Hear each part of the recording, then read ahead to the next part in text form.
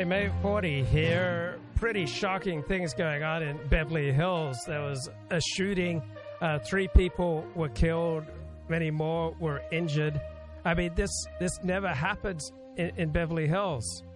Looking at this LA Times story, I'm trying to figure out what's going on. 3 people killed, 4 wounded in the upscale neighborhood in the Benedict Canyon area of Los Angeles.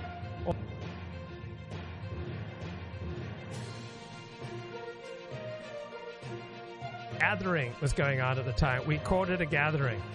They said they need to interview some of the people there to determine what kind of gathering it was. Apparently the attack was not random. Wow, this is really, really mysterious. I mean, this is...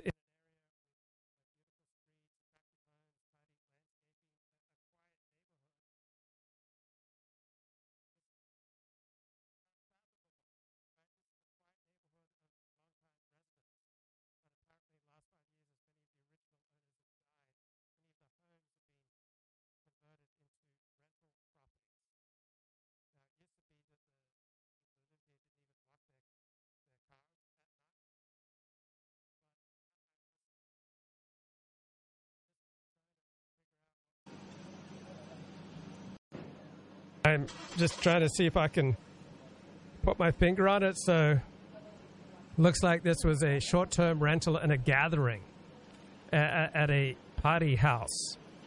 So, I'm suspecting that the people who are gathering at this short-term rental, that they were not residents of the area.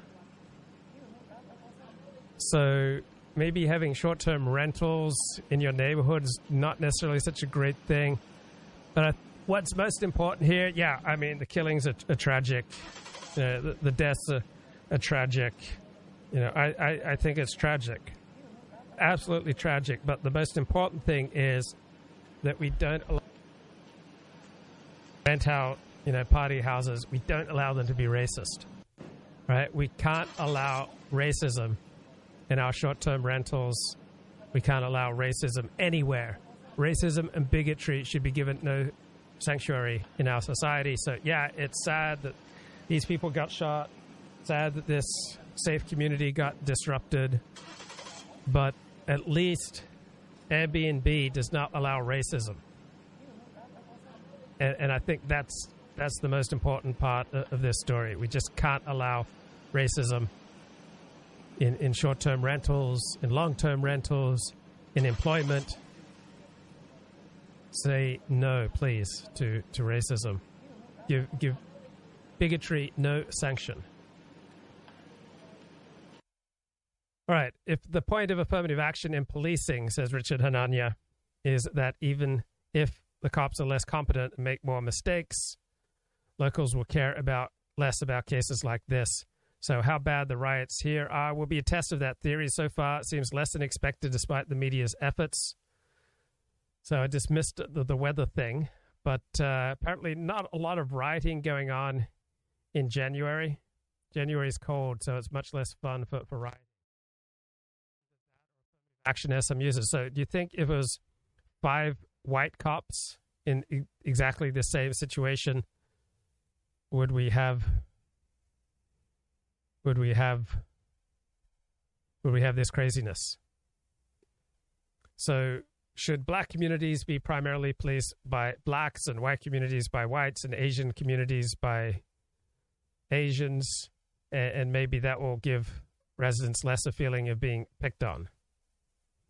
So 1990s New Orleans Police Department, right? They did all these progressive reforms, turned out to be an absolute disaster. How many complaints have been registered against these officers? So Norman Young says that Tyree Nichols thing won't last long in the national media. Tyree won't be canonized as a left-wing saint. Protests won't last through the weekend. Looting and rioting will be minimal. No one will smear blood on the officers' homes. This is the power of an all-black police force. So there's only one way to stop white liberals from believing that police are racist. We need an all-black police force. Nothing else will move the needle. Or do we really want affirmative action police officers? I mean, are there are there negative results to scraping the bottom of the barrel when it comes to police officers? So looking at comments at Steve Saylor, so we know that blacks in many other professions, law, medicine, etc., are disproportionately sanctioned for misconduct, which confirms the notion of mismatch due to affirmative action. Does this also apply to law enforcement? So a few weeks ago, I read you this shocking story that California State Bar seems to go after black attorneys more. Also, black doctors have more charges of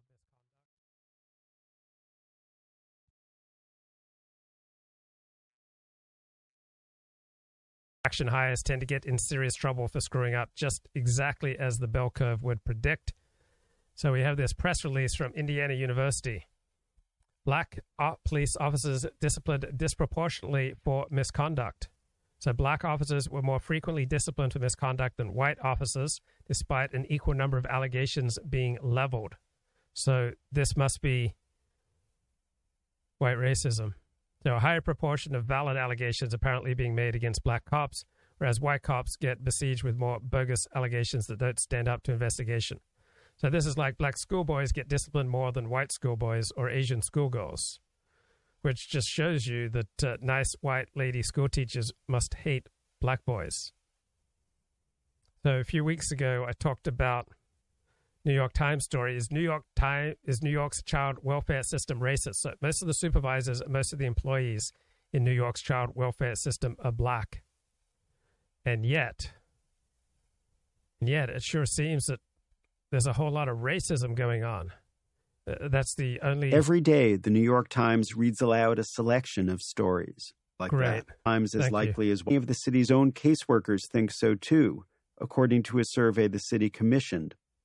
ACS workers also said that for poor families, signs of poverty are often conflated with neglect, and that gets a lot of people put through these very intrusive child welfare investigations needlessly. Yeah, totally needless, over-policing. So New York's child welfare system, black families are 7 times as likely as white families to be accused.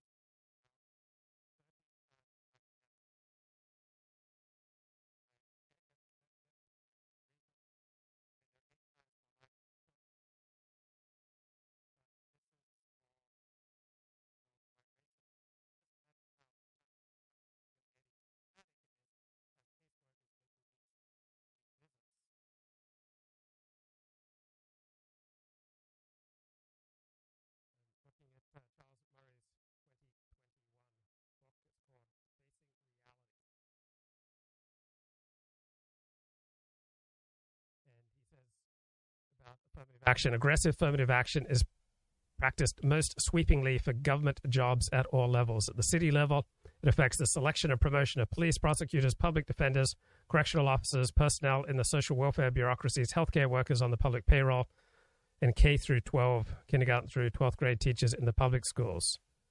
So presence of incompetent or marginally competent people in those jobs is only occasionally important to members of America's upper middle class. Many of them live in places where affirmative action is not an issue because so few minorities live in their communities. But for those who live in multiracial cities, incompetent police and prosecutors can be a problem. You think this could be right? Incompetent teachers, driven many of them from the public schools.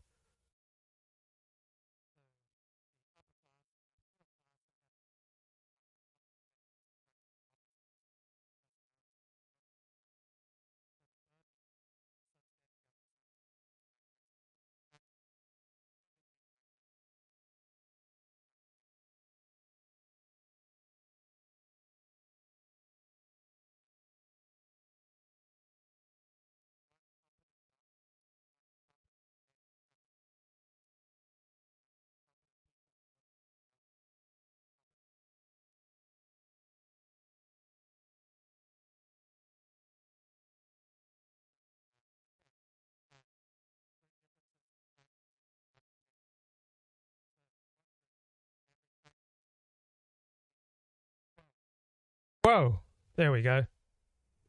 The average IQ for European accountants is 111.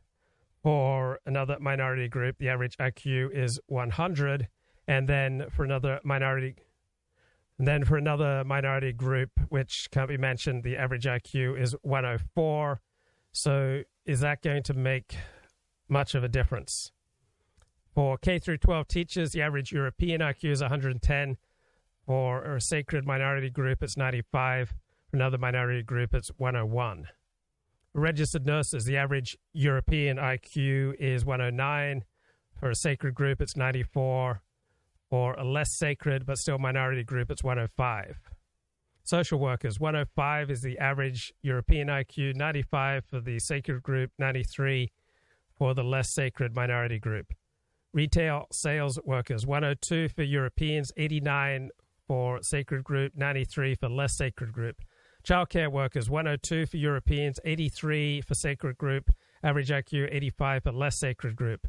Secretaries and administrative assistants, 102 for Europeans, average IQ is 90 for a sacred group, 93 for the less sacred group.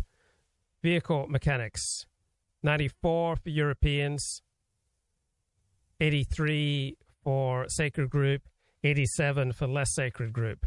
Janitors, 92 for Europeans, 79 for sacred group, 82 for less sacred group. So these cognitive differences apparently come with some pretty substantial differences in the quality of work. And here's Mickey Kaus talking to Robert Wright. Speaking of trans issues, some guy, and I think it was Dave Rubin, maybe not, somebody was claiming that all the shadow banning is the product of trans activists. In other words, think of who gives you most strikes, who tries to take down your tweet more often, who gives you more like strikes for offensive content. A lot of that is generated by trans activists. It may be that they are the dark matter of the web, dark matter of shadow banning of Twitter. They're the shadow of shadow banning. They're the unseen gravitational force that is in fact producing the bias against conservatives because they're giving people strikes right and left. Mm-hmm. You should write this piece for the New York Times op-ed page. By the way, they're opening up, aren't they? Maybe not. I can't tell. They just actually appointed a brand new op-ed editor. Shipley's opening up at the Washington Post. Now, do you have a take on the people who were appointed? Well, the ones I knew. Ramesh Ponnuru. Ramesh is great. It's weird. He's I think that there was a time 2 years ago when he was the hottest columnist in America. He was ripping off like 3 great columns in a row, which is something that never happens. Ripping off in the non-pejorative sense. Yeah, right. He was ripping. He was producing. Roy Teixeira is good, an apostate Democrat. He's still a Democrat, but he's former co-author of the emerging Democratic majority. Now we should say so. The Washington Post announced like 6 new columnists or something. Right. That's what we're talking about. And who was the third one? The third one was no. There was more than 3. Amanda Ripley is one. She wrote a book called I think High Conflict about how to have less conflict. I think right, but she's not the one on the right. I don't know. Yeah. I forget who the other person on the right was, but anyway, it was a good person. So I approve. I thought it was a good list. Mickey, I desperately need a last gulp of coffee. This is only going to take 15 seconds. And okay. Hey, I'm trying to run a professional show here. Anyway, I've got a great idea for a TV sitcom. So stay tuned for that. I'm going to be trying to figure out what we were talking about before I started talking about David Shipley. Come on, we guys. Talking about the New York Times op-ed piece. You were going to write it. I should write a piece for the New York Times. You were saying I should write a piece for the New York Times about trans activists. There's another trans issue in the news, which is some poor woman was canceled from the video game company she worked for, not because of anything she said, but because of who she followed. She followed too many people who are anti-trans, and a trans activist agitated against her and got her fired from her job because of who she followed on Twitter. Was it both following them and making nice with them that was the offense? Or no, just I think it was the just fact following. Well, that's even crazier. She followed them, and she said something like she was looking forward to the new Harry Potter movie, which is inherently Harry trans because J.K. Rowling is considered a persona non grata. Well, the whole video game world, I don't know, is fraught. I mean, there's the whole Gamergate thing, which I'm still not up to speed on. I think Gamergate is still going on. Is it? Well, maybe this is backlash from that. Okay. Gamergate is you remember? Oh, I'm going to try to explain Gamergate. Okay. Well, it was guys writing things about women who were, I think, either in the video game business or in the video game reviewing business or something that the women took as misogynistic or something, right? My impression is that they came out a bunch of a women game designer came out with like a non-toxic video game, maybe that didn't have people raping people. Yeah, blah, blah, blah. And there was a sort of concerted effort among the commentariat of the video game criticism industry to promote this game. And there was a backlash among the 85% male video gaming community saying you can't foist this game designed by your friend, and I think girlfriend in one case, on us. Fuck you. And it was a precursor of Trumpism. It was basically a backlash by retrograde elements, and in this case, the retrograde elements won. It's the video game industry. They're 85% of the people who buy them, so they won. Okay. I think that's what happened. Don't cancel me if I got that wrong. I won't personally cancel you, but I certainly encourage other people to. Now, that reminds me, Mickey, that's something I said I would talk about. This Russians with Attitude thread. So these are these Russian nationalist guys who are, sometimes endearing, sometimes less so. But here's a series of tweets. I'm just finding it now that, if I can find it now, yeah, okay. Guys, I'm trying to run a podcast. And basically, here. Let me give you the top line thing is that you realize these ethnic Russians within the Soviet Union some of them had a grievance against other ethnicities in the Soviet Union that they thought were getting special treatment. I mean, that's the Trumpist kind of sentiment. Now, let me let's see. I mean, this guy started this out by saying this is going to get me. He says, I will now post some stuff that will offend a lot of people. That's the first tweet. He says, I'm as anti-communist as they come, but I absolutely despise all the loser Eastern European ethnicities who by their sole existence supported Bolshevism. My grandmother built the first color TV in the USSR. My grandfather built the Su-27, which I think is a fighter. A bomber, maybe. Yeah, maybe. My family, and that of millions of average Soviet citizens, embodies all that was great in the USSR. And all the, quote, conscious minorities, unquote, from the Transcaucasus to the Baltics, embody all that was bad. Leninist scum that switched to GAE, I don't know what that stands for, loyalism, as soon as they could. Despite my grandmother being lead engineer on the first and only USSR color TV, my family could never afford one. And when my dad started working at the first McDonald's in Moscow, he earned more than his father, an accomplished engineer who built all the stuff to protect us from NATO. And then down the road, he posts a map of the Soviet Union where the regions are color-coded by, apparently there were these priority categories. Some regions got civilian supplies, I mean, some kinds of supplies or products or something in priority over others. And what he shows is, what it seems to show is that like the Baltic states and Caucasus and so on were ahead of the actual Russians, also ahead of the people in the Far East, it looks like. But so there's this grievance. And Ukraine is one of the privileged. Ukraine is one of the privileged on this map. That's insane. I thought Stalin starved the Ukrainians to death. Well, that was earlier. And this guy, I've heard this is one of the two guys who constitute Russians with Attitude. I would guess he's maybe 40 or something. So, his parents would be well after Stalin. And you make a good point. But apparently, I didn't realize that feeds, apparently, this has a history. But how is that? Are the East European ethnicities pro-Ukraine? Is that so he's saying? Okay, questions from the chat. Can you be a Jew in good standing and be vegetarian? And it is really weird, all right? Jews are expected to eat from the sacrifices that were done at the temple, the whole Jewish dietary system takes it for granted that you'll want to eat meat. So it's definitely weird. It's definitely not the ideal. And if you raise your kids, vegetarian, you're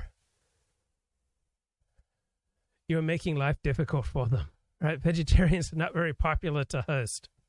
So don't raise your kids vegetarian. If you can possibly help it, I think most people who are vegetarian would be better off eating some meat and some fish. So, yeah, it's just another Luke weirdness. But I am so weird in so many different ways that my weirdness in this area, along with not drinking alcohol, being a 56-year-old bachelor, doing all these crazy live streams, making all these crazy blog posts over decades, right? Never earning more than six figures. All right. I'm weird in so many different ways that this additional weirdness doesn't really add that much to the total. Anyway, I've got a thought of a wonderful sitcom idea. So let's suppose that you're a really smart guy, and let's suppose that you got a lot of clarity in life, and let's suppose that you're enraged by conspiracy theorists, people peddling conspiracy theories, because you see the world clearly. You're not going to go for that. And let's say you do, live streams on a regular basis, punching and breaking down conspiracy theories.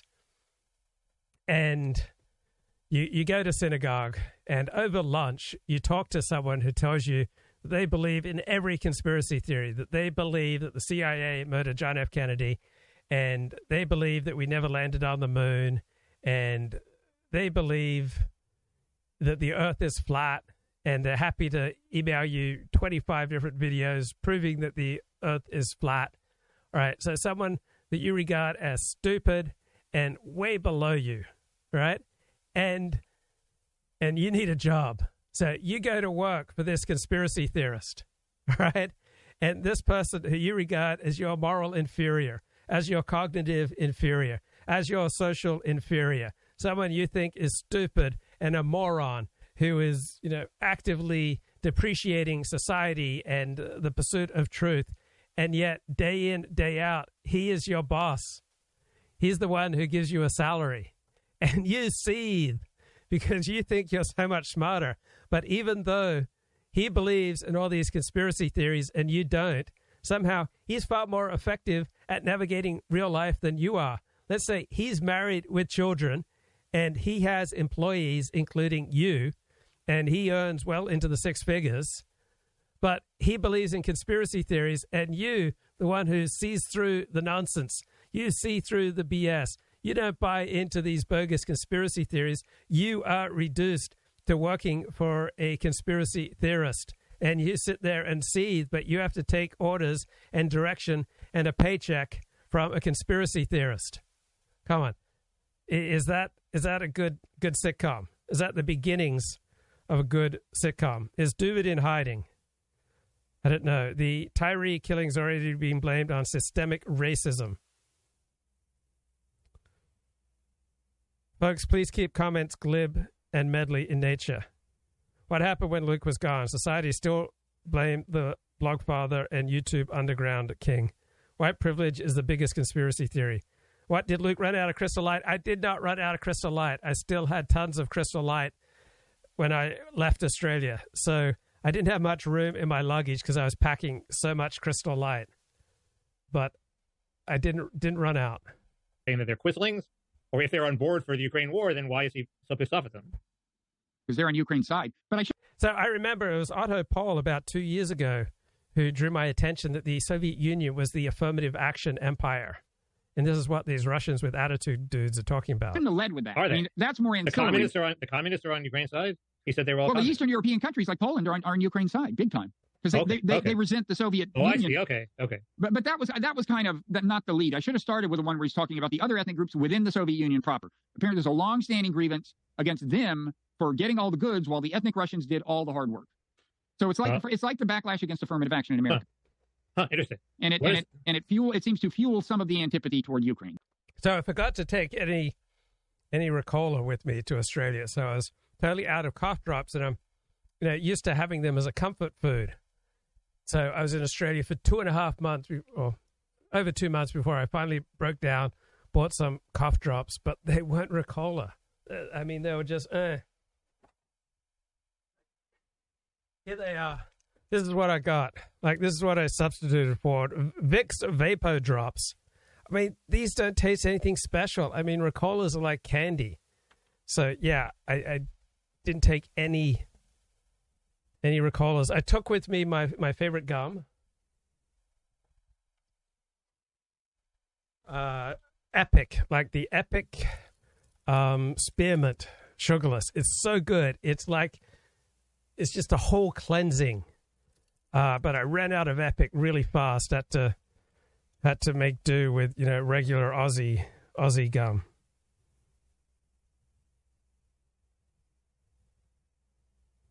Conspiracy theories are luxury beliefs that don't necessarily affect your life. A belief like everyone is out to get you is more detrimental to your life than any regular conspiracy theorist. I gather. And are the ethnic Russians in this story pro-Putin? Well, they were until he fucked up the war. They're pro-victorious Putin. Right. What does Nikita say about all this? Well, he's not. He's the opposite. I mean, he's a cosmopolitan, Western-leaning. But would he say that there are Russians who actually feel this, and it's an important sort of core truth about Russian society? I don't know. I mean, I remember once at the beginning of the Ukraine war, when I asked him about Russians with attitude, he said he kind of followed them for a while, but as I recall, he said it just became too unpleasant. It's like people who, anti-Trumpists who some corners of Trumpism they would just find too revolting. I guess I'm speculating, but he's not all that politically oriented. He's more of an artist, and he doesn't make it his business to think about these things the way you or I might by virtue of our vocation. Well, that's interesting. Yep, I think so. So we need the Russian DeSantis to come forward and depose the Russian Trump. Let me think about that. It's not going to happen. Okay.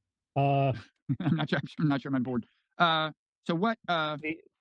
It's interesting how quickly the Republicans are dropping their demand that with this debt ceiling thing, which the press is wildly overhyping, that it doesn't really come to a head till June. Yet half the articles in the press are about it now because they see it as a way to tar the Republicans for being irresponsible and also for cutting Social Security. And the Republicans are coming to their senses pretty quickly and dropping the idea that they're going to use the debt ceiling to force cuts in Social Security.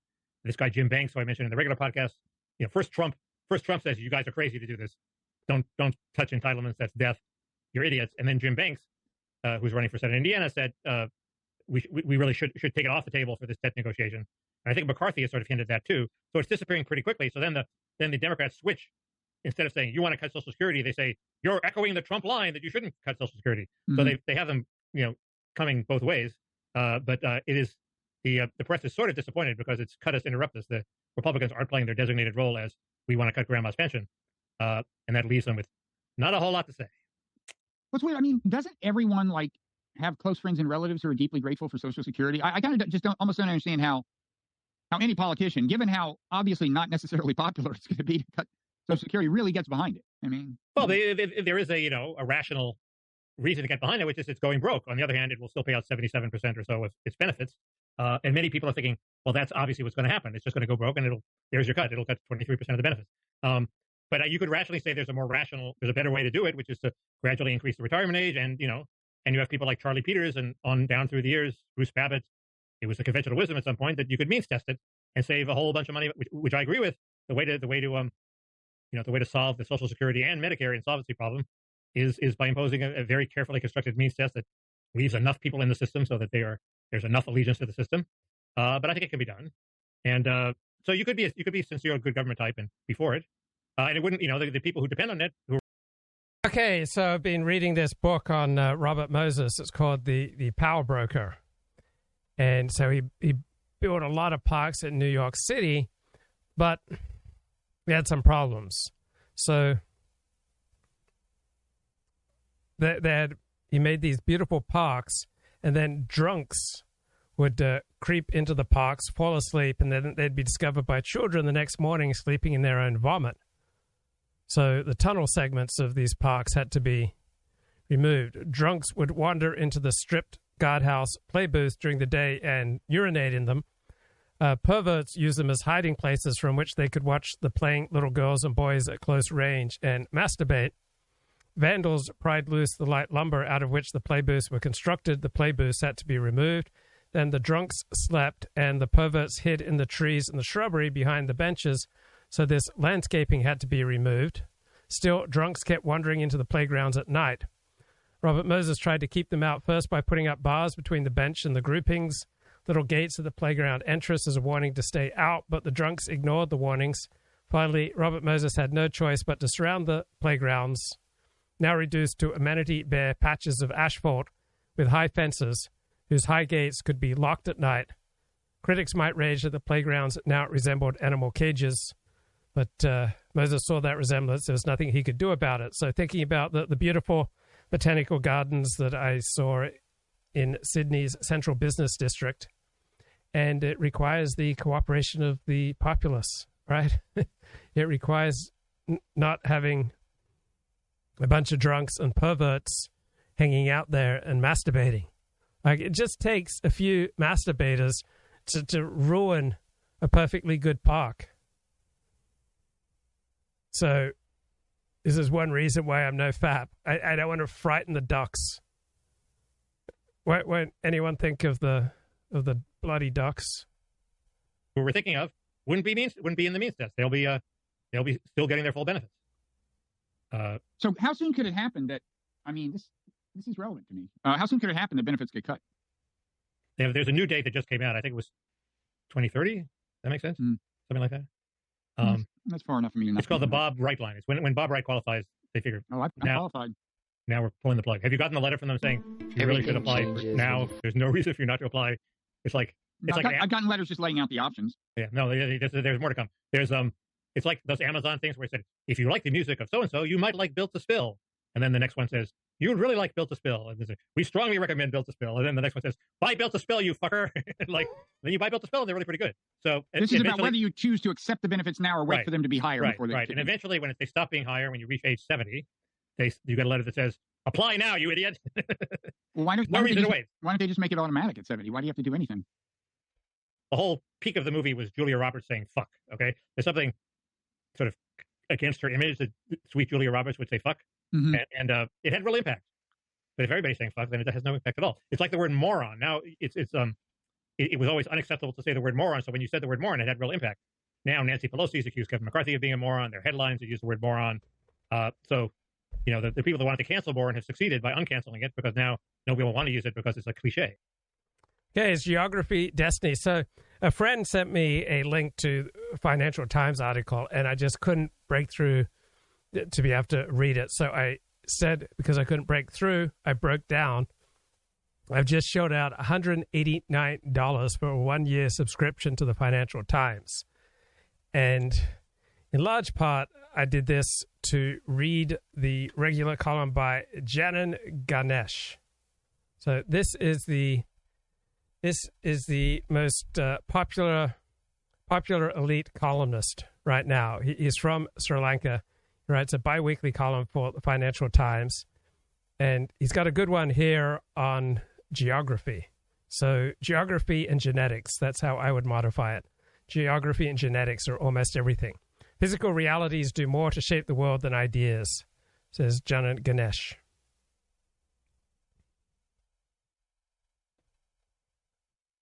So, according to the Geography is Destiny perspective, Russia must attack its Western neighbors because of its vulnerability due to the flatlands.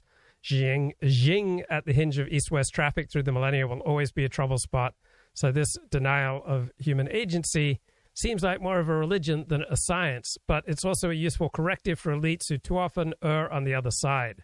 So Britain in particular accords a prestige to the study of ideas that it doesn't to earthlier subjects. So one colleague of Theresa May, the former British Prime Minister, mocked her as a geographer. So rice has more calories than wheat per hectare. Now, how much of world history turns on just that? Even when it seems that ideas themselves are paramount, there might be a geographic accident involved. Would Germany have been less conflicted over the Enlightenment, more like Britain and Netherlands, if more of it were coastal? Did the relative lack of maritime contact with other countries slow its absorption of ideas? So recent years have shown us how much of life comes down not to human-generated ideas, but to immutable facts of nature.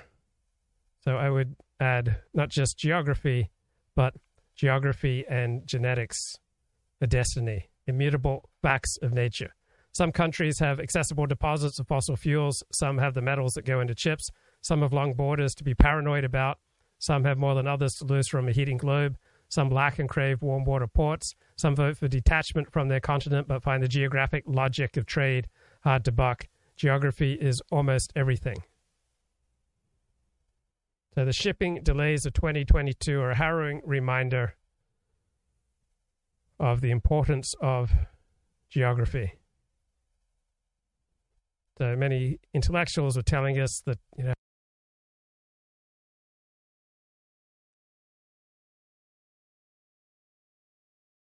have recently David Landy saying climate is under-discussed as an enricher or impoverisher of nations. Jared Diamond went down to the level of plant and animal life to explain the divergence of civilizations. Tim Marshall says war is almost inevitable in certain terrains. Right? This is geographic determinism. Geographic determinists are obsessed with plains. Right? Flat ground plains are said to instill a martial paranoia in their inhabitants by exposing them to ground invasion. So think Germany, which has no naturally defensible borders. Think Russia, once again, no naturally defensible borders. Here's Richard Spencer and Company. This is the current Democratic Party. I agree that's manipulative and dumb. Totally agree. But like, isn't there a kind of kernel of truth to it that the only new ideas that the left is producing at the moment are about individualistic sexuality? Yes. You know, it's just kind of fucking lame at some level. Like the Soviet Union, someone came to the Soviet Union and said, I'm a transgender demisexual. They probably wouldn't even send you to the gulag. They just laugh at you. Like we're moving into the future and you're going to have to get in this car. And if you don't, you're going to be left behind because we have a teleological vision of where humanity as a whole needs to go. At this point, I agree with you that like liberals, not leftists, are probably better. That's why I voted for Joe Biden. I think they're better at just like sound governance, and conservatives are not. But at the same time, the left isn't generating those ideas. Well, if I may, the left is generating individualistic. Yeah, I understand. And if I may respond before you bring Rocco on, sure. I think that one problem that the left finds it in right now is that so many people feel like we're fighting for our survival. Like just we feel under existential threat, particularly people in the queer community, particularly Jewish people, et cetera. And you can't have the space in your own community. Okay, there's absolutely no objective basis to argue that Jews in America, the transgendered in America, homosexuals in America are fighting for their survival. I mean, that is the most absurd thing. Some woman named Leah McElrath is making this absurd argument. Community to address sort of authoritarian or puritanical sort of tendencies that creep in. If you have to band together just to like say, hey, we exist, we get to live. And so in a sense, the right wing, by doing the kind of attacks that it does with the liberals of TikTok or whatever, all that kind of bullshit, it's like they are effectively blocking the left from being able to sort of deal with the very kinds of dynamics that they criticize so much, because you can't have nuanced conversation if you're simply trying not to be exterminated. And there isn't an extent to which many people feel like that's a goal. I mean, it seems very clearly to be a goal to exterminate transgender people. And I'm not saying even kill. I'm saying that to reduce, eliminate. Wow. Access to medical care. And I'm not talking about kids. I'm talking about adults. I mean, that's happening now. So when you have these kind of things, it prevents discussion from being more nuanced and development of future planning. It's when you live from crisis to crisis, it makes it very hard to think about the future. And I think the left is kind of in that position right now and has been since Trump got elected, at least. That said, the left is always, I mean, I was like a child of hippies. So I've been on the left a long time. The left has always had issues with there being some authoritarian tendencies in our own ranks. And it's one reason I don't usually identify as a leftist, because I don't like a lot of leftists, even though my politics are very leftist, because, that kind of rigidity is just a turnoff to me. So it's not that I don't understand and some of the criticisms. It's that I think there's just sort of a lack of depth of understanding on the right. Bell says, will Luke try eating meatless bugs? Rather not. Ground up crickets will be used in all kinds of European Union food, says Zero Hedge. Pasta, anything with mixes. Oi. What that's all about. It's not about a lack of capacity on the left necessarily. But put left and right aside, we really do need a vision for the future. I mean, we are at a turning point. The current economic system, globalism and industrialization and extraction capitalism, it's not really working great. Am I saying abolish capitalism? I don't know what the answer is, but what's happening now is certain people have a high standard of living, but we can see the trajectories, right? I think everyone can see them. And I think it's the nervousness that we all feel that makes a lot of the energy from both sides feel elevated to a degree that is not necessarily always helpful. But I'll shut up now and let you bring something else on. Yeah, well, if you're always playing like whack-a-mole or survival, if you're in survival mode, you're not going to build a house. You're gonna like dig a pit and survive the night. That's not good. But that's kind of on you. Yeah, no, I understand. All right, Rocco, you can respond. Hey, thanks, man. I just wanted to come back to this idea of eating bugs and where you would get that idea from. So I just did a little bit of quick research on it, and it seems that you can go to quite a lot of different left-wing outlets, and you can see articles advocating for eating bugs as being like the future of the human race. We're gonna eat the bugs, and I think Mary Angela was saying that we need to do that to prevent climate change, right? I was saying, what about climate change? She hasn't spoken yet. I haven't spoken. Sorry, it was Lee. No, I'm not saying we need to eat bugs to prevent climate change. I'm saying climate change is going to bring on more famine. And so I think there is a sort of desperate attempt to identify food sources that will not, continue to contribute to the global warming that we're seeing, and which obviously cow production does to a large extent. But I mean, I like a steak, so I'm not going to go there are people already on the planet who eat insects, and that's just part of their culture. Like, again, you can find articles to defend almost any position. I don't know a lot of leftists who are really excited about eating bugs. I'm just going to say that. Don't you think we, as a planet, we have enough people? I mean, it's I know this sounds exceedingly harsh, but we've had this explosion of the population Wow, we got enough people. We'd be better off with a few billion less. I mean, on what basis do you argue that we have too many people, Richard? Post-industrial revolution and fossil fuels. And so we've always kind of been living on borrowed time. And we've created a kind of like grotesque version. Living on borrowed time, most trajectories for the planet are getting better, not worse. Of humanity. We've made scientific advancements galore, but we've also created a kind of grotesque version of humanity of, people living in abject poverty, but also people, 200 pounds overweight and living in obesity. Like, I don't, like, the idea of, like, attempting to desperately save all this or attempting to, like, bring people into a bug-laden version of the American lifestyle. Like, none of these things sound very attractive to me. And we don't need to just... Yeah, there are more things that are more important things than attractiveness. All right. So this relaxed way of talking about how it'd be better if a few billion people disappeared is breathtaking. Save this world, like it might need to shatter, and what's going to come out of it is going to be better, and like stronger people are going to be in charge. I mean, you'll probably hate that vision that I just expressed. Well, hang on a second though. I mean, like, so first of all, to Lee's point, it is in the mainstream left-wing media, and I've got a Guardian article I posted up there, if we want to save the planet, the future of food is insects. So they actually want people to stop eating meat and start eating bugs instead, because it emits less carbon dioxide, apparently. I mean, is that an argument that you're endorsing, Lee, that like we need to stop eating meat and start eating bugs as a left-wing vision of the future? I'm not going to defend these articles. I agree that there is a push in the media to sort of normalize this. And I would encourage you to question where that's coming from in part. But, I think that eating less meat is helpful to everyone for a variety of reasons. And I'm just going to leave it at that. I've said multiple times now that eating insects is not something that appeals to me in particular. If I went to a culture where it was part of their norm and a host offered me some fried crickets or whatever, I would eat them because that is the polite and respectful thing to do. But am I going to make half of my diet crickets? No. But, would I automatically reject something made with cricket flour because it had it in it? I can't say that I would. It wouldn't appeal to me, but who the hell knows? I mean, I didn't think we'd be eating, high fructose corn syrup and all these other things we eat now that are not actual foods. Yeah.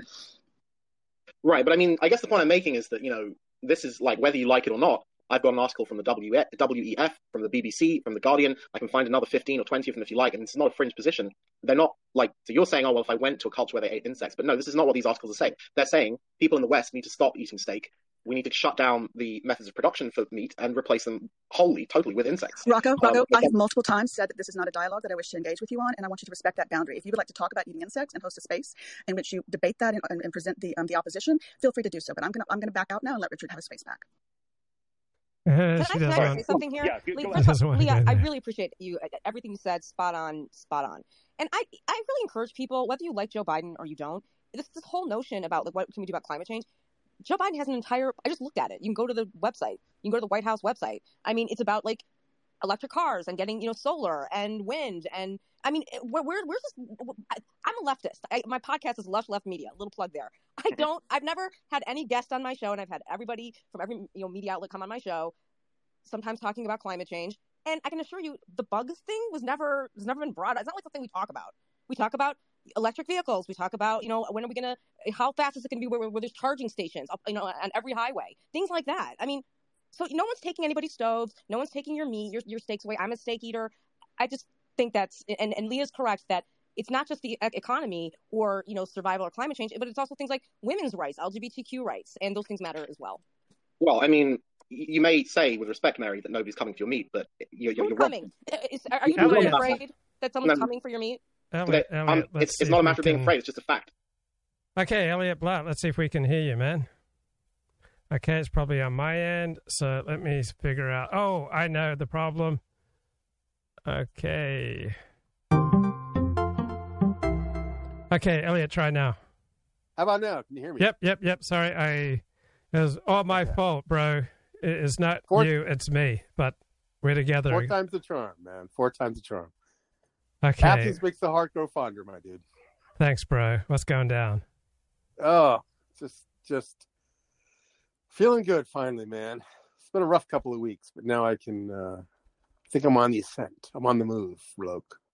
I'm like Caesar, crossing the Rubicon. Excellent. Yeah. So welcome home, man. How you feeling? Thank you.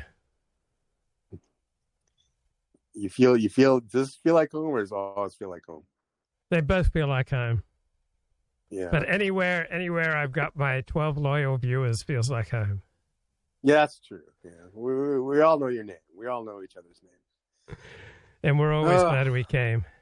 That's right. That's right. Oh, sorry about those Cowboys, dude.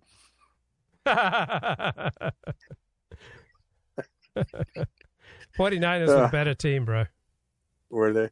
Yeah, I was listening on the radio. I didn't get to savor the visual component, but another strange call. I didn't quite understand the dynamics, but whatever. Doesn't matter.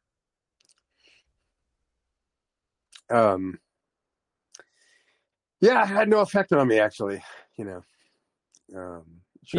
you didn't start bonding with your fellow members of the Bay Area? I didn't. It just seemed like a strange piece of data, I had no emotional impact whatsoever. But except for the fact, save for the only that I got to get to razz you a little bit, but that was it, Luke. Okay. I had to savor the notion that this might get under your skin, and I get to take the piss, as it were. But no, it had no effect on me. Okay, so how do you like affirmative action cops? Do you think that's a great idea? Not good, my dude. Not good at all. I was remarking in the chat yesterday that this latest Memphis thing had no impact on me whatsoever. None. It didn't even register. I just felt like this was a script that, it's a movie we've already seen before dozens of times, and everyone's going to go through their very predictable rote motions, but nobody really cares. It just seems like the media is a machine that just sort of reacts to stimuli, and this is just a piece of stimuli that they get to react in very predictable ways, and then things just move on. I felt. Continue. Oh, sorry. I was just going to say that if someone is out there committing crimes and then flees from the cops and resists arrest, I don't feel bad about what happens to him. Yeah. I mean, I didn't watch all of the tape. I only heard the tape that you played on your show. And there must have been, 2, 3, 4 dozen times where the cops said, stop resisting and all that kind of stuff. He had so many opportunities to end the issue. I don't know. I hate to even get into the minutia of the case because it's just so trite and predictable and boring. And, when I got pulled over, I was listening to you. Paradoxically, the last time I got pulled over with a cop was 3 years ago. And I was texting not texting, but I was replying to I was typing a chat, I was typing into the chat, and the cop pulled me over for, texting while driving, and what did I do? I gave him the license registration. He wrote a ticket, and 10 minutes later I was gone. There's ways not to escalate, and you can just simply not escalate. And but you could tell, watching the media coverage of, they're just absolutely salivating. They're hoping for something to blow up. And they're just throwing the gasoline on the fire, hoping it bursts into an absolute inferno so they get to report on it for weeks. There just seems to be a level of media complicity and cynicism that, well, it'd be good for business if America went up in flames. Absolutely. And you can tell between the lines, they're kind of cheering for that. They're doing everything they can to bring that about.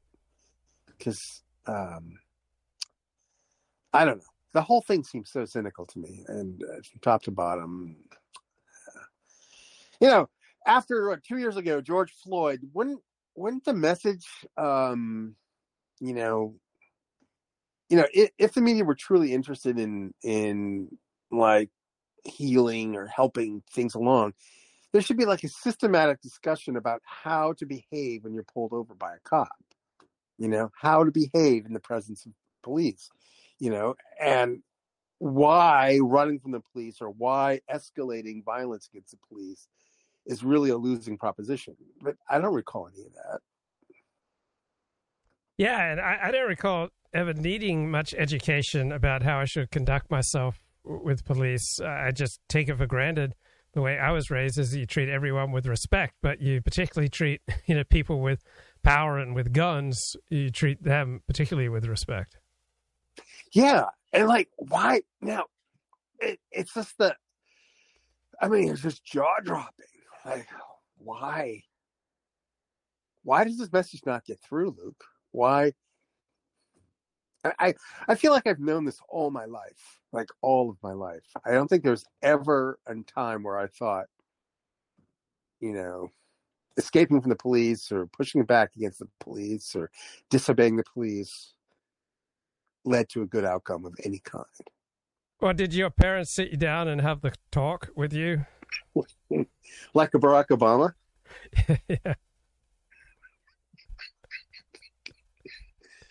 Well, not exactly, but similar. They had a similar talk, You just obey the police, We have a system of law, and you obey the police. And then we have a process. If you think you're in the wrong, you have a means to appeal, and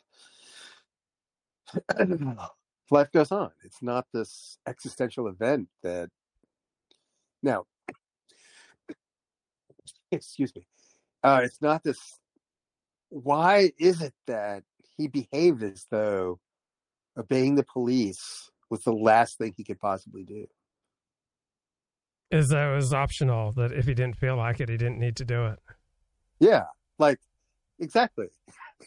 Cops pull you over. No, I don't feel like being pulled over. I'm just going to, rebel. I'm going to act out. I'm going to escape this somehow.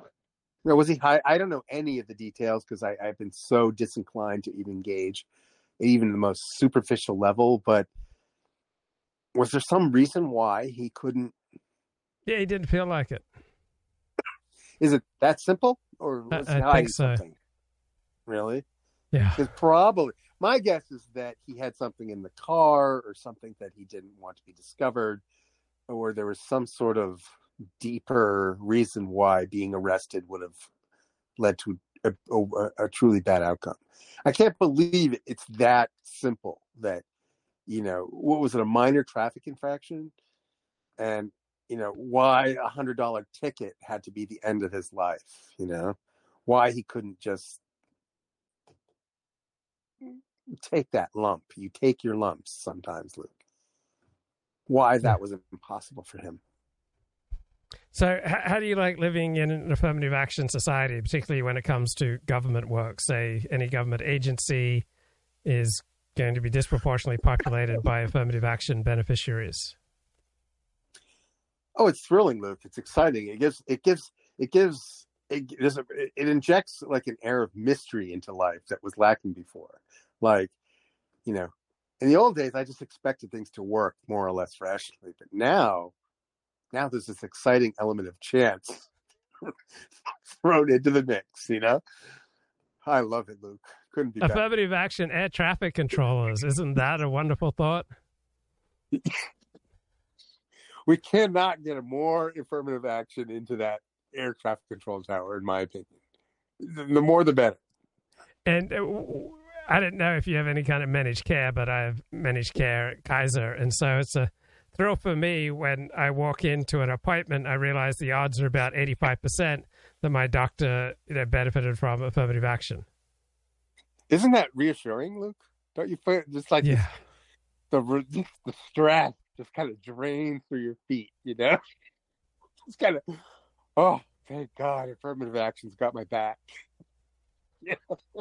I experience that all the time, Luke.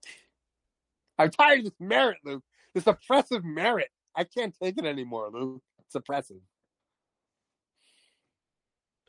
Sorry.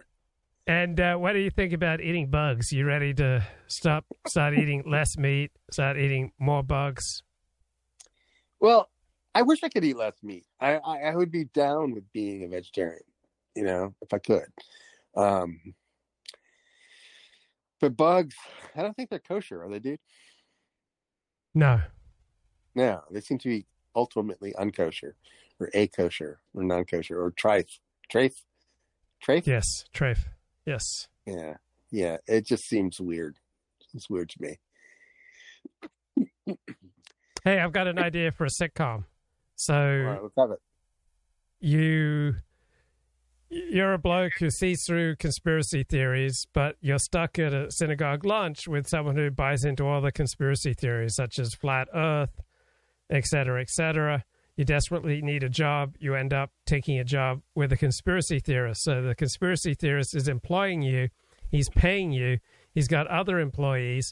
He's married. He's got kids. He's more successful at navigating reality than you are, but you absolutely despise him intellectually and morally and culturally. What do you think? Excellent premise. Now, one must ask, how close to reality is this for Luke? Oh, it's not close to reality for me, but it's just an anecdote that I have enlarged upon. So... Well, I think I have more sympathy for conspiracy theorists than you do. So what do you think about this whole Pfizer executive? Do you see that video? I haven't seen it, but I know it's banned on YouTube, and I did plan to play Tucker Carlson's segment on it. And I know it's live on Twitter, but he did not seem like, am I allowed to say this? He did not seem like the highest IQ representative of Pfizer. Well, it was ultra bizarre. It couldn't have been more. The video you must see. Okay, it's so bizarre. Yeah, it is so bizarre that you must actually watch it. And so it presents two possibilities, both of which are incredibly hard to believe. But it doesn't seem to be that there's a third option, right? So I'll give you the synopsis, and the synopsis is that he's this putative executive, and I mean high-level executive, but he seems incredibly young to be such a high-level executive at Pfizer. And he was basically saying that Pfizer was working on mutating COVID so that it would expand the market for COVID vaccines. That was like this very sort of monetary interest in perpetuating COVID so that the vaccines would be this ever expanding market, right? That's what he articulated. And then this is the view that what's his name? Project Veritas. What's his name? Oh no. James? Is it James? James O'Keefe. James O'Keefe, yes. This is the view James O'Keefe is putting forth, right? And then after this, the undercover journalist confronts him, right? And the guy spurgs out like a la Gandalf. Like he spurgs out at a level that is hilarious to watch, right? He just basically went through this hysterical disavowal of everything he had just said in the previous 10, 20 minutes, right? And that he was only saying all of this stuff to impress a date who was the James O'Keefe Project Veritas undercover journalist, right? It is simply the most hysterical viewing. I watched it once. I simply couldn't believe it. I watched it again, and I'm still agog. And then you add the layer of that YouTube won't allow it to be played, adds sort of like fuel to sort of the conspiracy layer. But this is the most sublime video you could ever simply watch. And then he like tries to steal the iPad. So the journalist plays back the interview via the iPad, and then the guy steals the laptop from him out of his possession, locks the door, calls the cops on the journalist, And he starts blaming the journalist of being racist. He starts accusing the journalist of being racist. So he's some sort of, we guess, Indian of some kind or another. Maybe Filipino. Luke, you must watch it. And you know, it is the weirdest thing on Earth, on planet Earth right now. You must see this.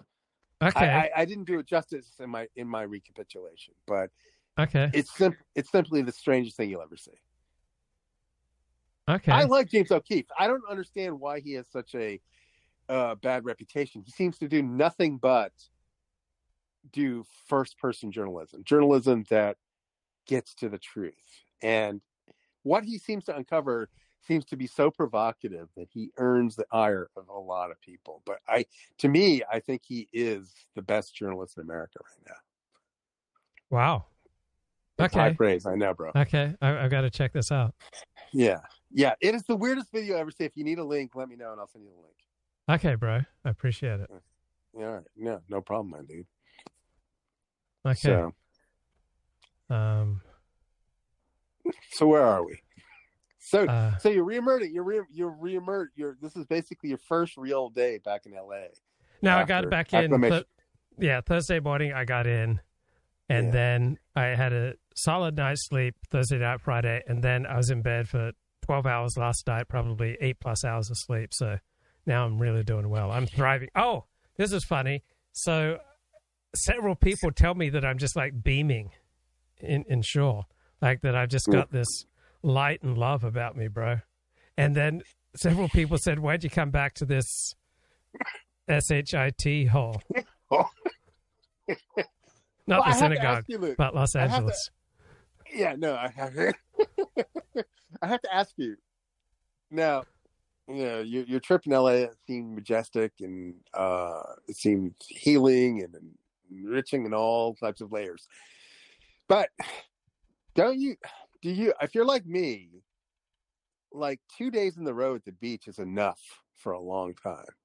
Like I get like a certain saturation level of beach, and then I can go a long time without ever having to go to the beach again. And like, it seemed to me that you were at the beach nearly every day of your mini sabbatical there. Did you ever tire of beach culture? Not really. I mean, I was spending 3, 4, 5, 6 hours a day, walking by the beach or swimming in the beach, hanging out at the beach. So, I mean, maybe if I was spending 12, 14 hours, that'd be too much. Yeah. I'm just curious.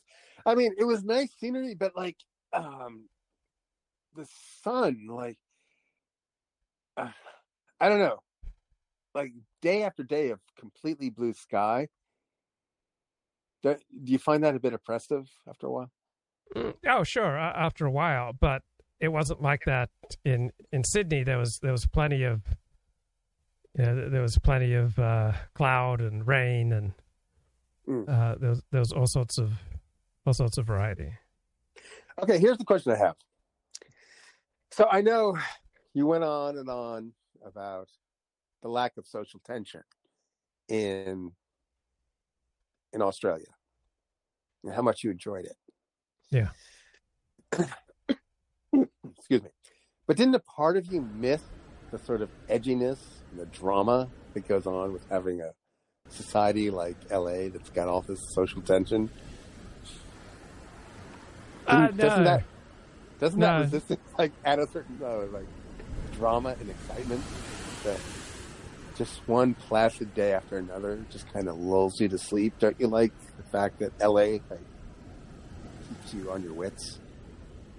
No, what people ask me why did I come back to LA, and I answer because there are so many brilliant people I know in LA, and I love, talking to them. That's my favorite thing in the world, even more than going to the beach and being in a safe, nice country. But no, I don't miss the drama or the discomfort and the crime. But one thing I do appreciate about LA is I was walking around LA upon just getting back. When you're away for 3 months and then you just come back, it's like it's more exciting. and your senses are more attuned. And one thing I do love about LA, particularly like West LA, is it smells really good. Yes, I'm glad you noticed that, Luke.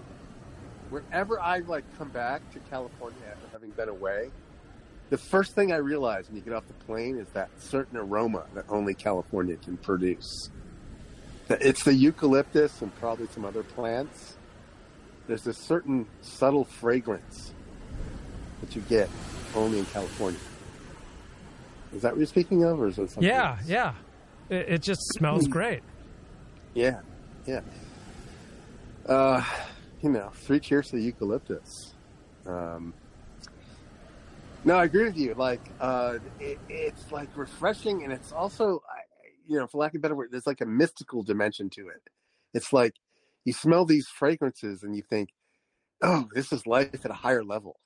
Yeah. This is just a notch closer to the transcendent. And it's the gateway. The smell is the gateway to the transcendent. And it simply doesn't exist on the East Coast. So I totally hear you. And I don't have a particularly keen sense of smell, so that who doesn't have much of a sense of smell and probably has 5-10% of a normal sense of smell, I am enthralled by how good it smells here. That's what jumped out at me.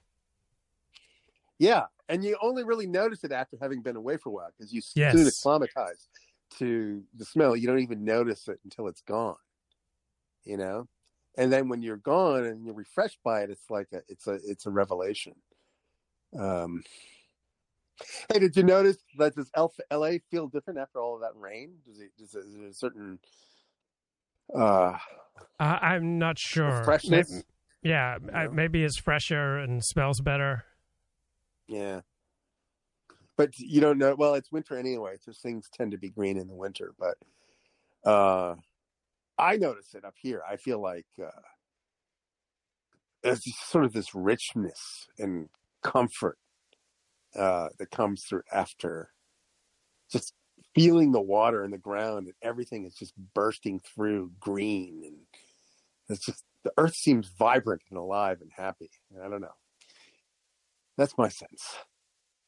Now I get a tremendous sense of energy from being by the beach when it's crashing against cliffs, right? The ocean crashing against rock, and then the spray.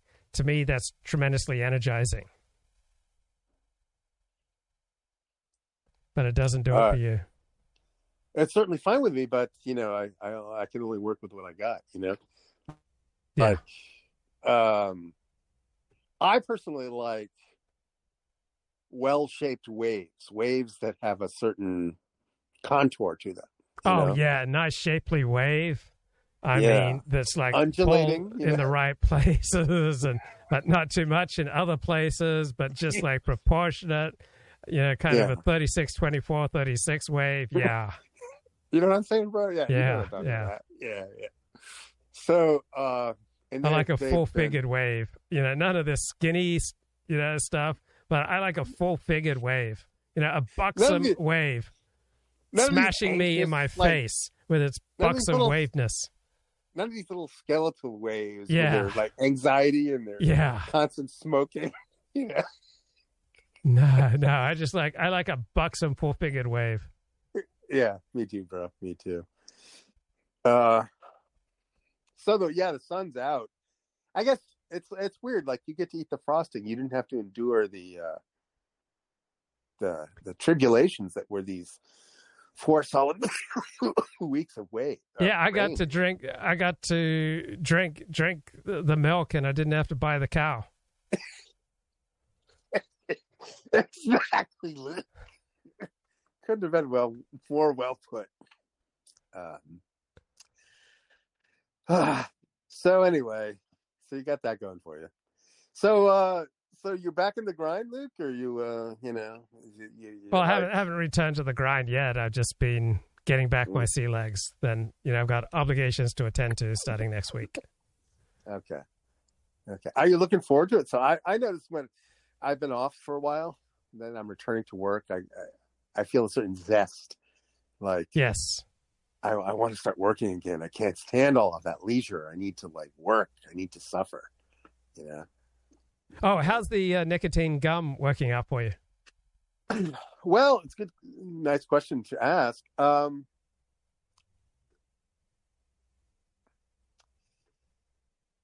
It's good when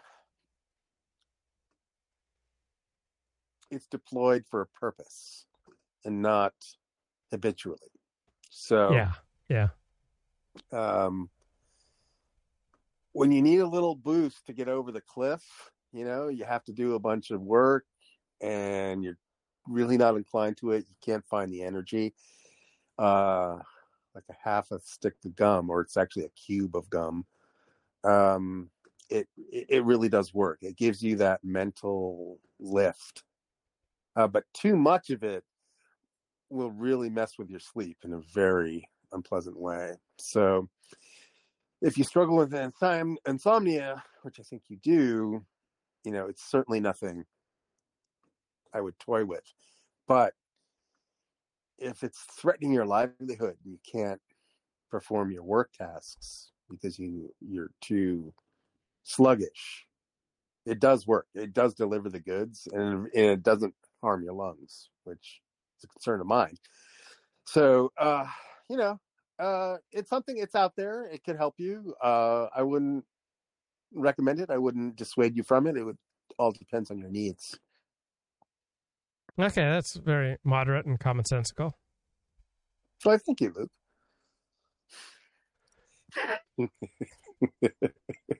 I overdid it. Like I had half a cube of gum, and I felt good. And the next day, I just had to amp it up. I doubled the dose and had a full cube of gum, which is 4 milligrams of nicotine. And it was too much. Like I felt my blood pressure increased to a really, unhealthy level, and my sleep was really messed up. So, but it's different than coffee. I just want to make this point here. Coffee has a very specific effect. Nicotine has a similar but very different effect, and it's very hard to articulate the difference between the two. But for all intents and purposes, if you're trying to get work done, they basically function the same way. Okay, great. Good to talk to you, Elliot. Anything else on your mind this evening? Nothing else, Luke. I'll hang up and I'll savor the remnants of these difficult times post Memphis.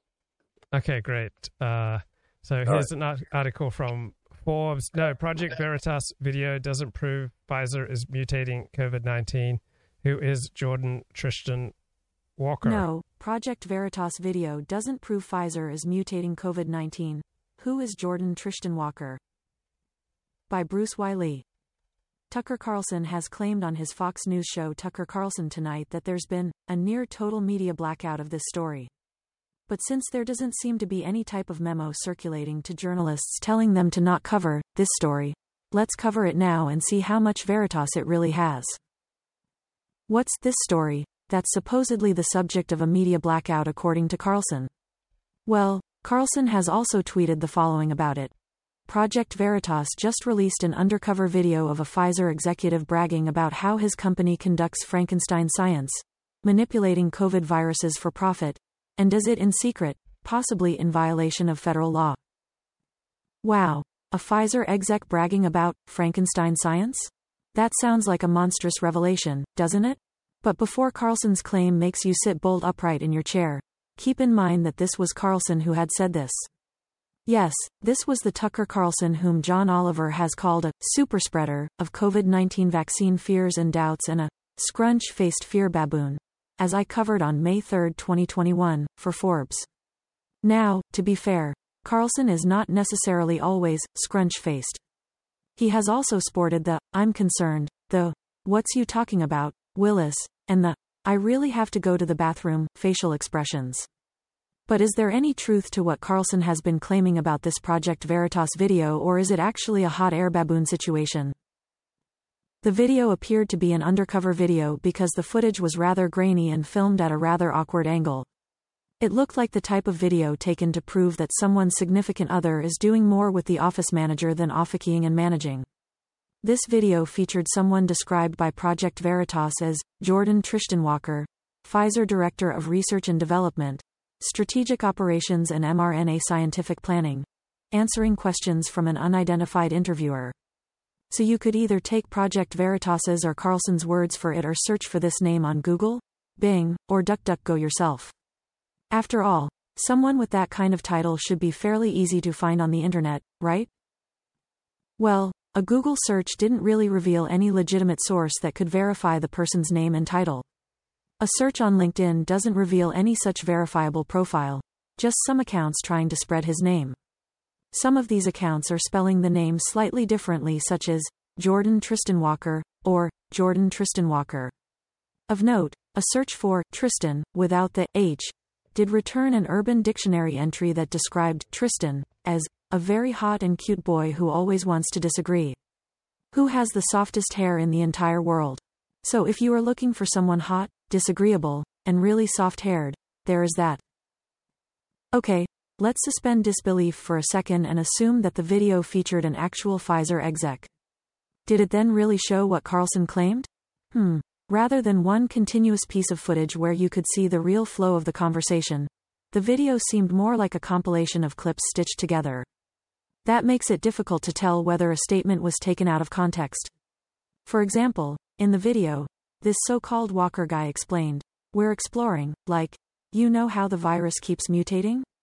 Well, one of the things we're exploring is like, why don't we just mutate it ourselves, so we could focus on, create, preemptively develop new vaccines, right?" That's a little vague. You can't tell for sure who we really is and whether he was talking about real plans or hypothetical ones. At another point in the video, the interviewer asked, "Okay, so, Pfizer ultimately is thinking about mutating COVID?"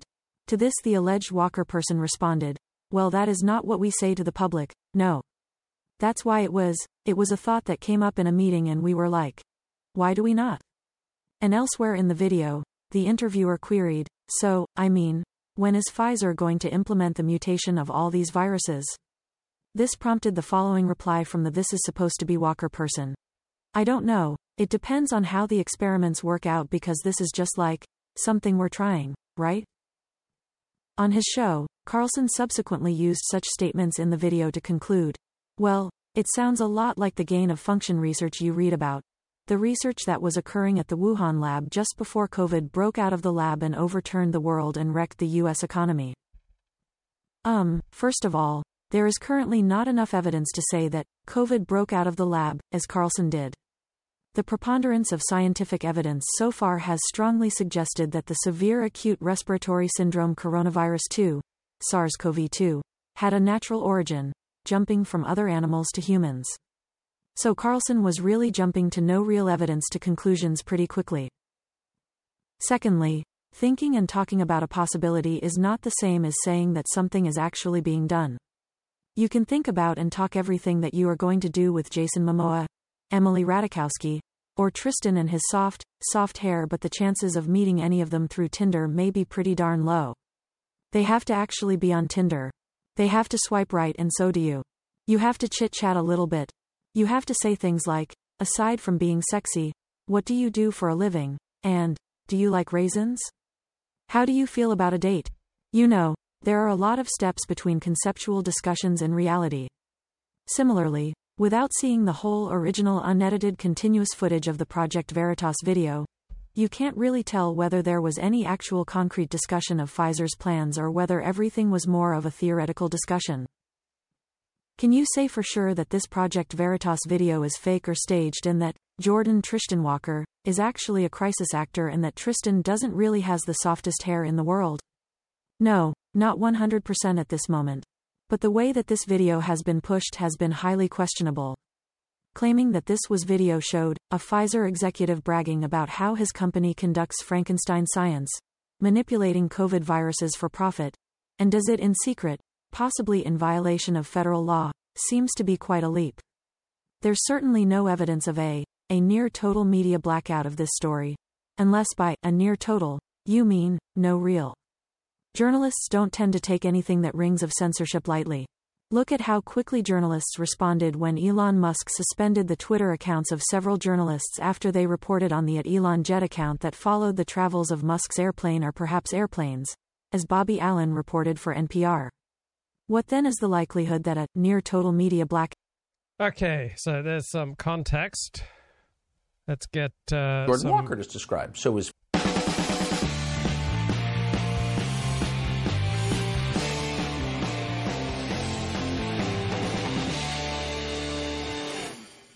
Good evening and welcome to Tucker Carlson Tonight. How powerful exactly are the big pharmaceutical companies in this country?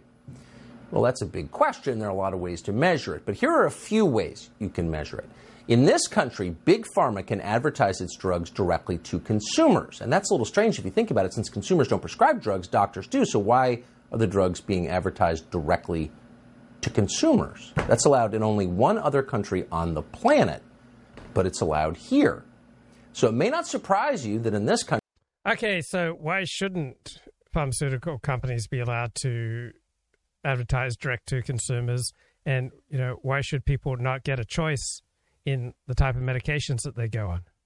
Like, why should it simply be allowed to doctors to make these decisions for you? Country drug companies spend more on lobbying the Congress than any other industry, a lot more than any other industry. And they don't do it by accident. They do it because it pays off. In a deal like this, a pretty remarkable deal the drug companies have worked out with politicians. So the government uses your tax dollars to buy billions worth of their products, and then in some cases forces you to use those products. Sometimes those products work, sometimes they don't work. In some cases, those products can injure you. But no matter what happens, there's nothing you can do about it, because politicians have given these companies complete immunity. If their products hurt or kill you, you can't sue them. You're not even really allowed to complain about it. That's an incredible deal. Imagine if your company had struck a deal like that. Okay, pharmaceutical companies don't have complete immunity on all drugs. It was done for a particular emergency situation. With the Congress, you'd probably be a lot richer than you are. So that's power. But it pales in comparison to what we're seeing right now. If you really want to understand how powerful Big Pharma is, consider the news that did not break today. The pro-transparency news organization, Project Veritas, just released an undercover video of a Pfizer executive bragging on camera about how his company... Okay, and without knowing anything, I'm going to side with the Forbes critique that I suspect that this guy is not an important executive for Pfizer with regard to the production of pharmaceuticals. Just guessing here. Company conducts a kind of Frankenstein science, manipulating COVID viruses for profit, imperiling potentially the entire world, doing it in secret, possibly in violation of federal law. Okay, and again, I think this is Tucker being irresponsible and plain wrong. Bragging about this. So no matter what your politics are, doesn't matter who you voted for, that's a huge story. And you would think... It's a huge story if this guy really is an important executive at Pfizer. If he's a nobody, it's not a huge story. Every reporter in this country would be itching to follow up on it, calling Pfizer, telling the public about it. But no, that's not happening. In the 24 hours since Project Veritas posted this footage, it has been viewed more than 12 million times on Twitter. So the public is very interested. Why wouldn't they be? But the media are not. No. Okay, and you can put up pornography and get millions of views too. Just because a video received millions of views doesn't mean that it's true and doesn't mean that it's important. Just means that it's compelling. No other media outlet has covered the story at all. We checked. Well, I just looked it up, and this story has received a lot of news media coverage. MSNBC and CNN, which perhaps not coincidentally take huge amounts of advertising dollars from Pfizer, those two channels have devoted a total of 0 seconds to the story. Well, just go online and find out about it. Well, Google, the biggest search engine in the world, which has a monopoly on search in this country, appears to have gone out of its way to make it much more difficult for users to learn anything about the Pfizer executive pictured in the footage. And so there is, in other words, on television and in most places online, a near total media blackout of this story. How powerful is Big Pharma? That powerful. But we have the footage, and we're going to show some of it to you tonight because we think we should. Now, that footage shows a Pfizer executive called Jordan Tristan Walker. He is, according to the documents Project Veritas posted, Pfizer's, quote, Director of Research and Development for Strategic Operations and mRNA Scientific Planning. That's a big job. Walker is very highly educated, and as we said, he's a high-ranking executive at Pfizer. In fact, he's just... Okay, count me skeptical. 2 reports removed from the CEO of Pfizer, Albert Bourla. His name is Jordan Walker once again. Here he is. You know how the virus keeps mutating? Yeah. Well, one of the things we're exploring is, like, why don't we just mutate it ourselves so we could preemptively develop new vaccines, right? So we have to do that. If we're going to do that, though, there's a risk of, like, as you could imagine, no one wants to be having a pharma company mutating viruses. Yeah. So we're like, do we want to do this? So that's, like, one of the things we're considering. Okay. Like, the future, like, maybe we can, like, create new versions of the vaccines and things like that. Okay, so Pfizer ultimately is thinking about mutating COVID? Well, that is not what we say to the public. No. Pfizer's thinking about mutating COVID? We're not going to say it to the public. We're quoting. One of the things we're exploring is, why don't we just mutate it ourselves so we can preemptively develop new vaccines?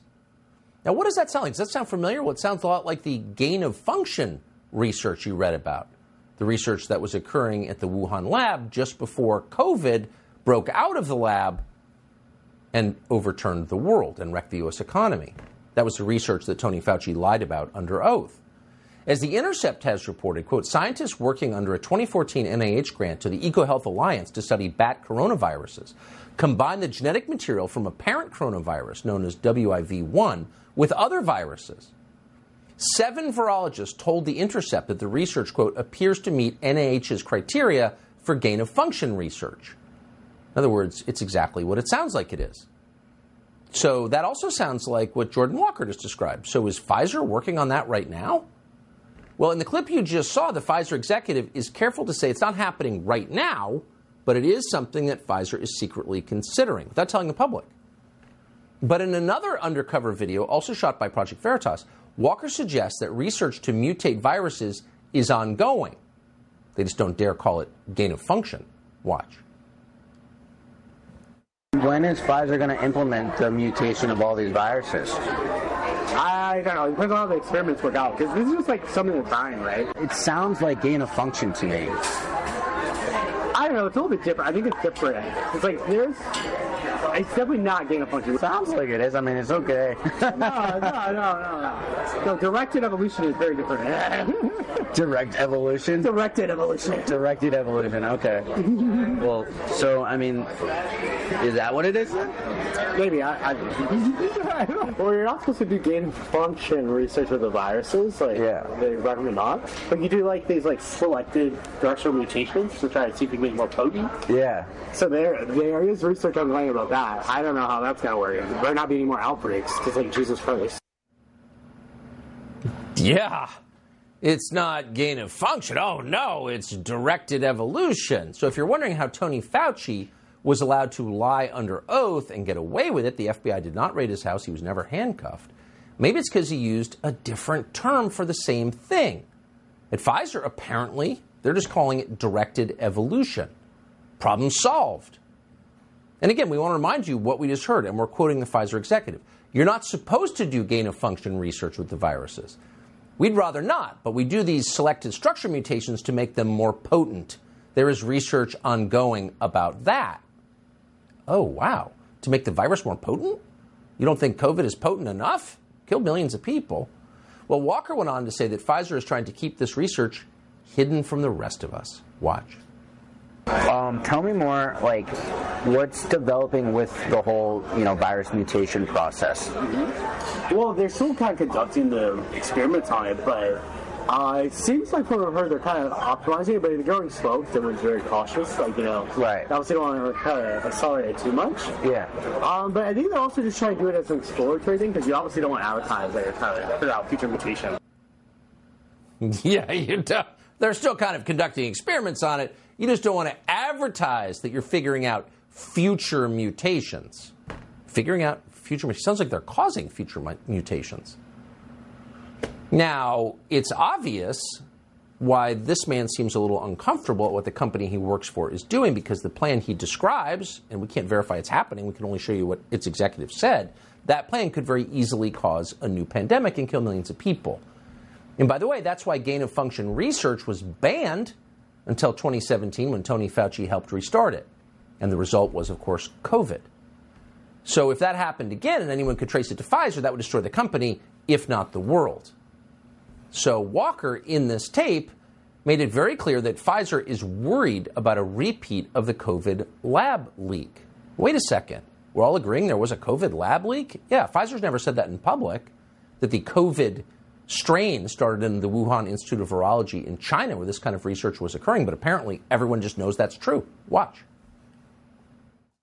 You have to be very controlled to make sure that this virus that you mutate doesn't create something it goes everywhere. Something crazy. I suspect is the way that the virus started in Wuhan. To be honest, it makes no sense if this virus popped out of nowhere. Yeah, I know.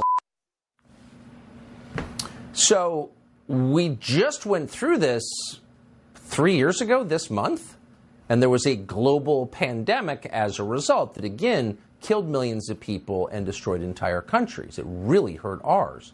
So why would you even think about doing something like that on purpose once again? Why would you conduct this kind of research when everybody knows the consequences? Well, again, we can't say for sure. We can only tell you what Jordan Walker said. And, of course, the point is to make money. Isn't that the best business model, though? Just control nature before nature even happens itself, right? Yeah. If it works. What do you mean if it works? Because some of the times there were just mutations that pop up, right? And we're not prepared for it, like with Delta or Omicron, right, and things like that. So who knows? I mean, either way, it's going to be a cash cow. COVID will probably be a cash cow for us for a while going forward. Yeah. I obviously like it. Well, I think the whole,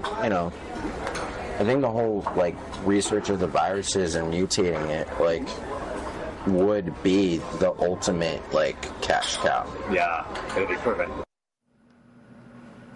Now, a couple things to notice about that exchange. One, Walker's thought this through. This is not just off the top of his head. He's not stupid, and he's clearly thought through the potential consequences of this research. But he also is honest enough to admit that it could be a cash cow. And then he says, and he laughs as he says it, COVID's been a cash cow for us. So imagine two pharma executives meeting in a bar and one is saying, how can we get kids to smoke more cigarettes? Because, cancer is a cash cow for us. People would recoil in horror. And by the way, regulators would be on this. Where are the regulators? You can't just come up with a drug, claim it works, get the government to enforce people's requirement to take it. You have to go through regulators. Where are they? Why aren't they regulating a company like Pfizer? Could it be that regulatory capture is real? We don't have to guess anymore because Jordan Walker explains it for us. Watch this. I have a revolving door for all government officials. Wow. Yeah, for any industry though. So in the pharma industry, all the government officials who review our drugs, they come work for pharma companies. In the military, all the Army and Defense government officials eventually go work for the defense companies afterwards. How do you feel about that revolving door?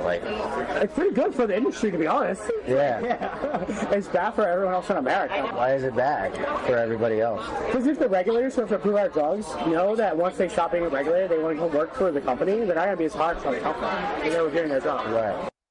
You work for Pfizer. My question for you is, why does Pfizer want to hide from the public the fact that they're mutating the COVID viruses? Is this real life? I'm literally a liar. I was trying to impress a person on a date by lying. This is absurd. Please don't touch me. Well, this is not. By the way, don't tell anybody. Someone who's just working at a company to literally help the public.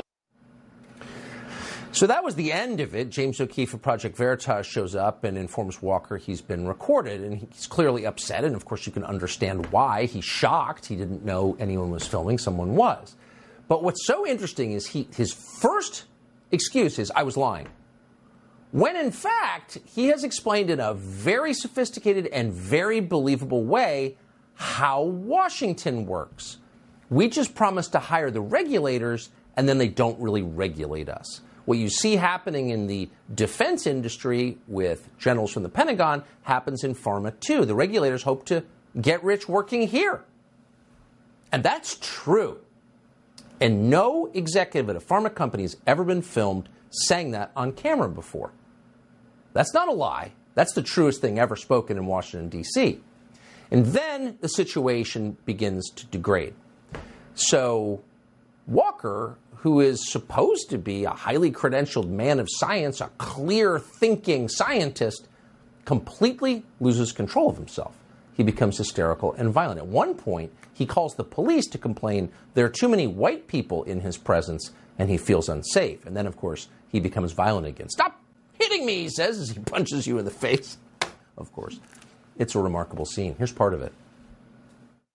You want to put me in jail for asking you a question? Yes, sir. What is the intention of calling the police? They have no one's injured right now. We have several witnesses. Could I talk to you, please, about this video? Okay, so there's 1, 2, 3, 4, 5 white people. Why would you bring race into this? Please bring the cops as soon as possible. It was very unsafe. Please unlock the door. Give us some stuff. Please unlock the door. Please unlock the door. Unlock the door. Unlock the door. Unlock the door. Unlock the door. Unlock the door. Unlock the door. This is remarkable here. Thank you. Thank you. We're trying to unlock the door. Unlock the door. Unlock the door. Unlock the door. Wow. Well, that didn't go well. That man doesn't seem like much of a scientist. On one hand, you can kind of feel for him. On the other hand... Okay, let's go to Fox News here. On the ground and put his hands behind his back. He did that. A few moments later, you see Nichols get up and run. They tase him. He takes off his shirt, runs away. When officers do catch up to him, they restrain him on the ground. Multiple officers repeatedly punch him and pepper spray him. At one point, you see an officer walk up and kick Nichols in the head at least 2 times. The officers then proceed to basically pass him around, again punching him in the face, striking him with a baton over and over again before he collapses, later dragged and propped up against a police car. Doesn't look conscious to me. He's given no medical attention, even though there was medical experts there. Nichols would die a few days later in the hospital. He was 29 years old with no criminal record. So far, the reaction to this video has been outrageous, but it has been an outrage, but it has not been outrageous. People in Memphis and across the country are protesting, but there is no widespread violence. But fear of it does remain. An almost universal agreement that this is unacceptable. Now, the 5 officers, well, they're black. They're all members of an elite unit that requires specific qualifications and training. The Scorpion Unit, it's an acronym. It's a unit that's been inactive now since Nichols has passed away on January 5th. The police officers have been fired, charged with second-degree murder. All are out on bail except one. They will face trial, they will face punishment, and eventually, if they're found guilty, and eventually tell their side of the story. But for now, we're all set to wonder how in the world this could happen.